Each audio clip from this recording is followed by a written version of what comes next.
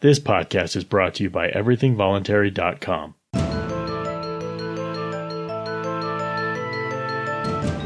My name is Skylar Collins, and this is Thinking and Doing.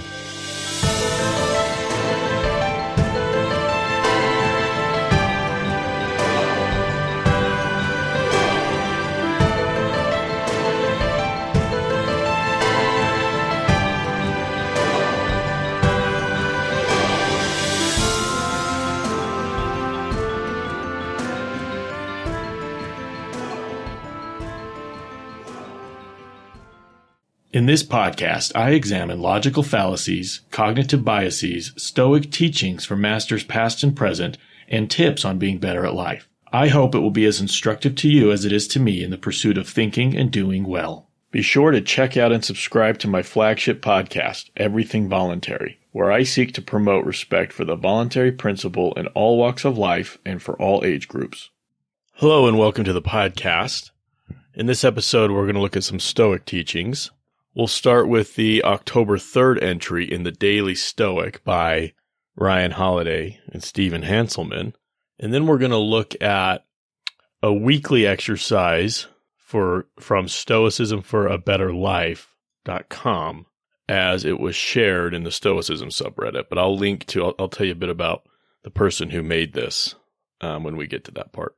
All right, so this entry for October 3rd starts with a quote out of Meditations by Marcus Aurelius. He writes, "Meditate often on the interconnectedness and mutual interdependence of all things in the universe. For in a sense, all things are mutually woven together and therefore have an affinity for each other.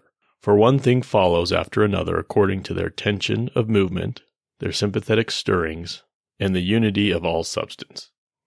All right, now that's kind of interesting that what was, I guess, wisdom or thought from so long ago, thousands of years. Well, maybe not thousands. When did Marcus Aurelius live? Oh, okay, just a couple thousand, 161 to 180 is when he ruled. AD, looks like. Anyway, of course, he was drawing on earlier masters from thousands of years ago.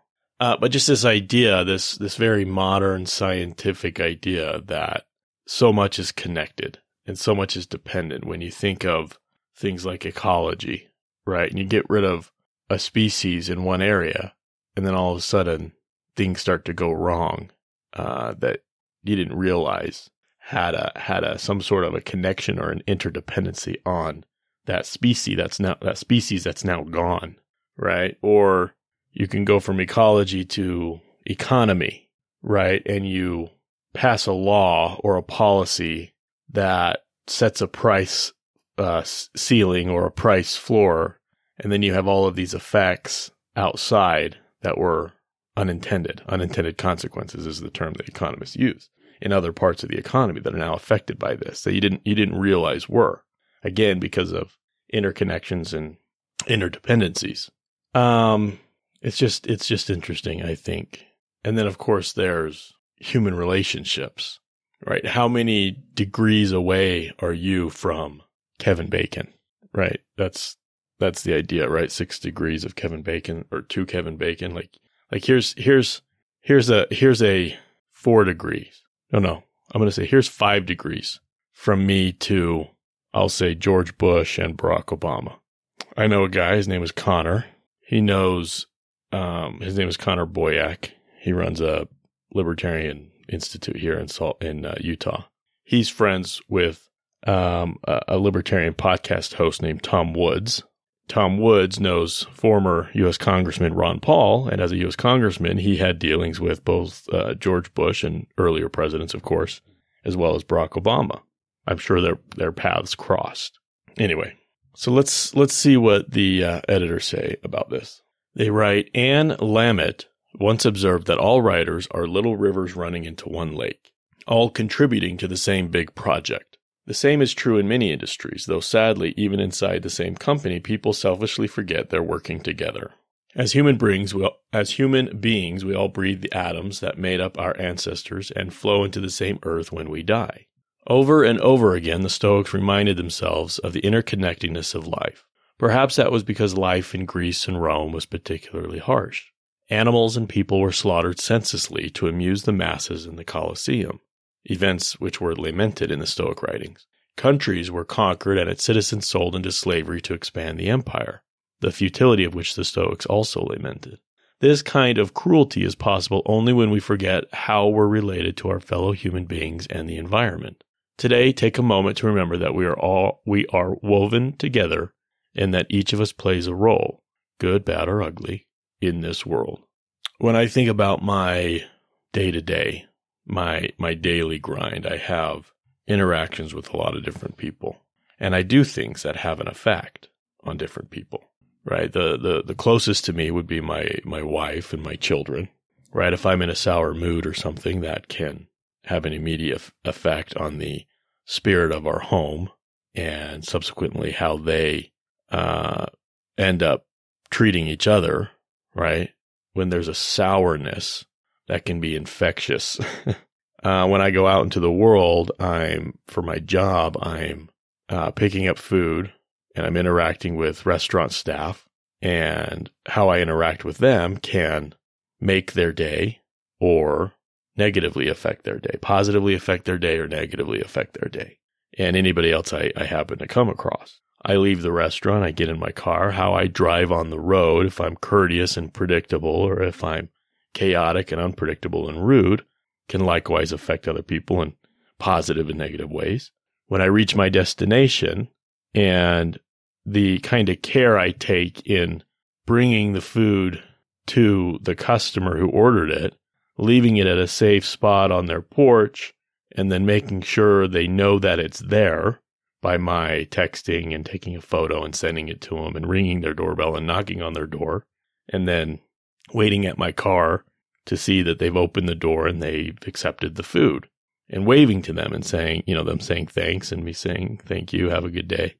That is now setting them up to either enjoy the food or, now something's bothered them about that. And now they're kind of in a sour mood and they don't enjoy the food as much. And they feel maybe foolish for spending so much in tip and delivery fees and everything else that they had to spend on top of the food, that they're less likely to order again in the future, yada, yada, yada. It can have a snowball effect. So as I wake up and I go about my day, what I do can have an effect on a lot of other people.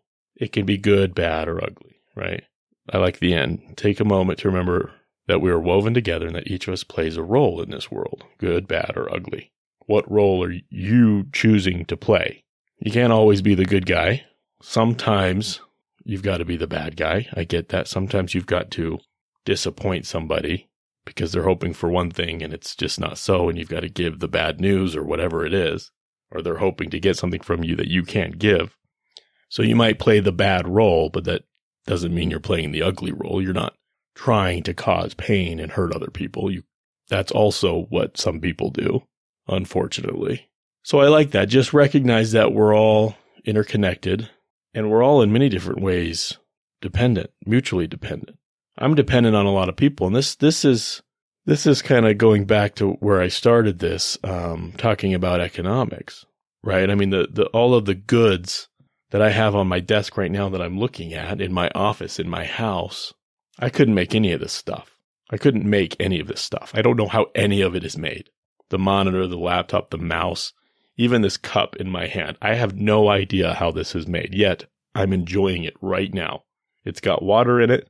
I don't know how it got here. All I know is I opened the faucet and it came out, right? I couldn't build the system that got it here.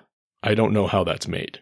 I could get a bird's eye view, right, of these are the pipes and it comes from this place over here, but how the pipes are made and how, all the connecting fasteners, how they're made and how the equipment's made to make them and yada, yada, yada, right? Nobody knows any of that. We're all mutually interdependent in economic life for that reason. All right, let's go on to the second part of this. This is an entry that this guy seems to make weekly in the Stoicism subreddit. So I thought, let me follow this user, and I found his website, and it's stoicismforabetterlife.com. And it turns out this guy's got weekly exercises, he's got books, and he's got a podcast. His name is Anderson Silver. So if you're into Stoicism and you've maybe browsed for Stoic books and podcasts, maybe you've come across this guy, but I had not. So I just discovered this resource. So I'll link to this. What is this? He's got a link that says Let's Talk. Let me see what that is. Oh, this is how you sign up for his newsletter and whatnot. You can also send him a message. So he's got books. His books look kind of cool. They're the first volume is Your User's Manual, A Guide for Purpose and an Anxiety-Free Life in the 21st Century. His second book says Your Duality Within, a study of your two distinct and opposing internal voices.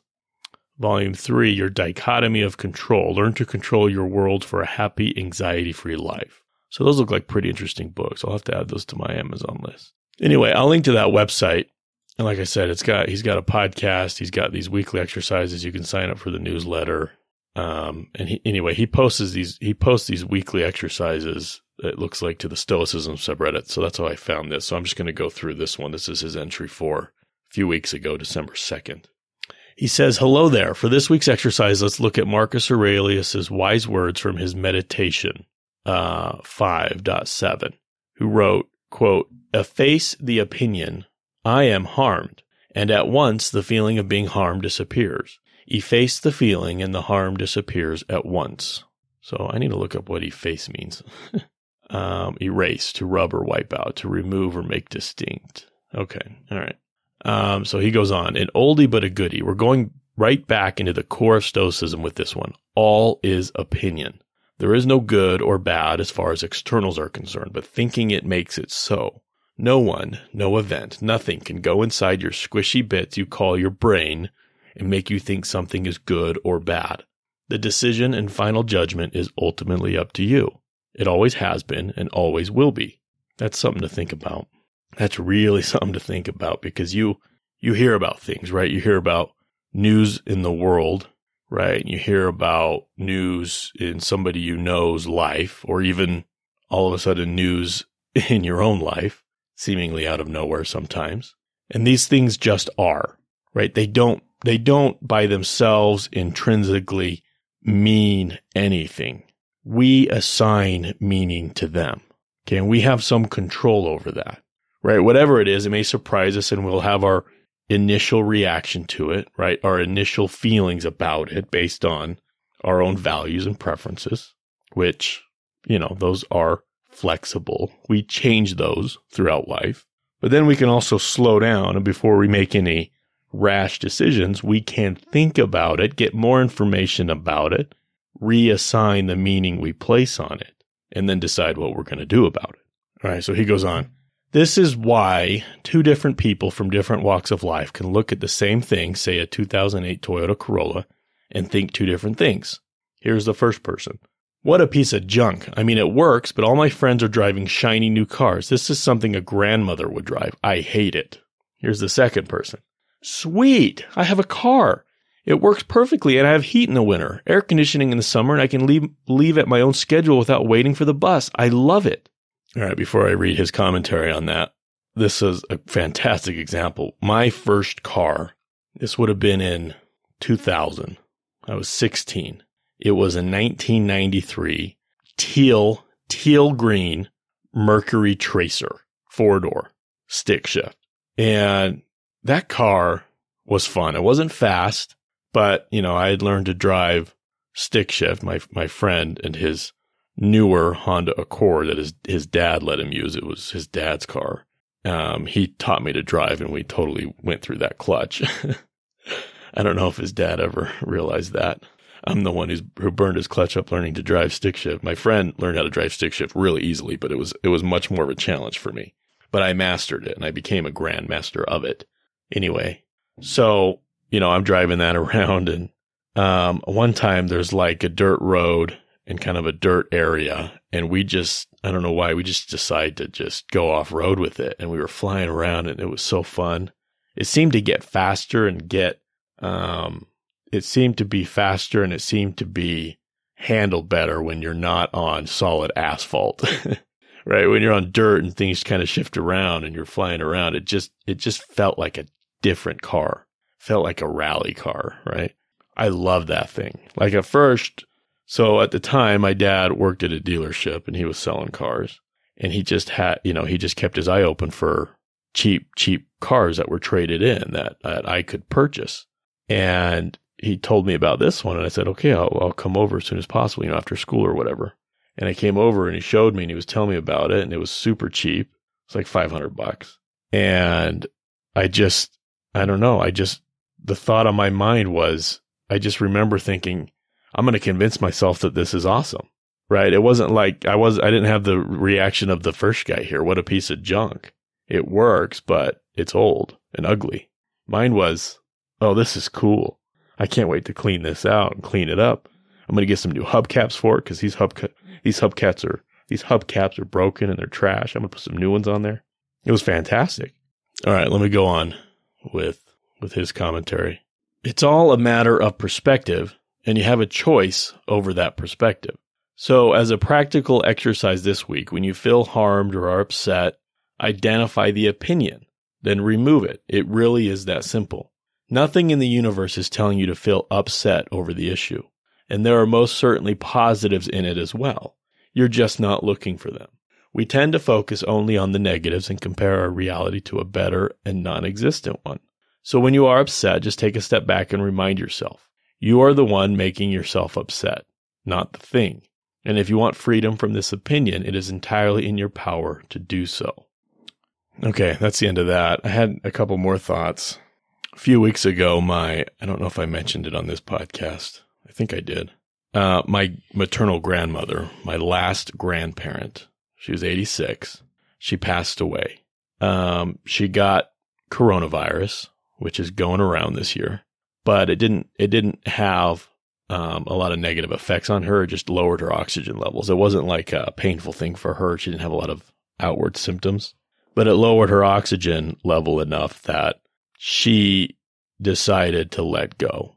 I think that's my opinion. I think because she had been looking for a way out for a while, and I think this gave her her way out. I think she recognized that and she gave up the ghost.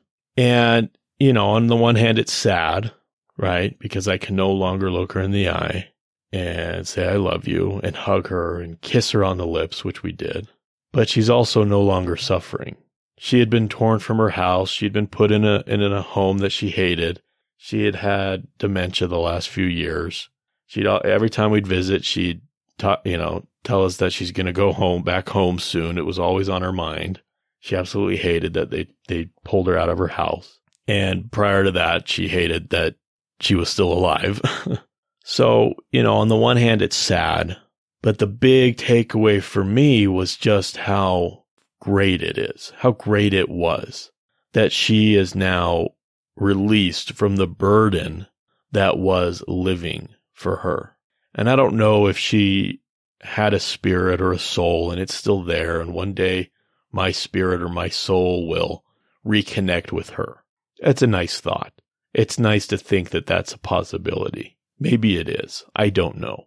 But maybe it isn't. Maybe her story ended. But the story's still there. We took a lot of photos. We took a lot of videos. We had a lot of meetings. We had a lot of visits with her. My kids had a lot of visits with her. They knew her. They will have memories of her. And we'll all carry that the rest of our lives to the end of our stories. So I wasn't devastated. I didn't take the event, take the news, and fall to pieces. I took the news and I thought, this is good. This is a good thing. And, most of my family, my wife and my kids mostly took it that way as well. I mean, we had our tears, but we smiled at the end and we thought, we're so grateful that we had the time we did with her, that we visited her as often as we did, that we got to know her, and we got some furniture from her that we'll have in our house that will remind us. And we have some heirlooms from my other grandparents that will remind us. I named my daughters after my grandmothers. My second daughter is Leanne Rose. Rose comes from Rosemary. That was my grandmother's name. My third daughter, my second daughter, my third child, is Marion Vinay. My grandma's name was Vinay. Extremely rare name, not common at all.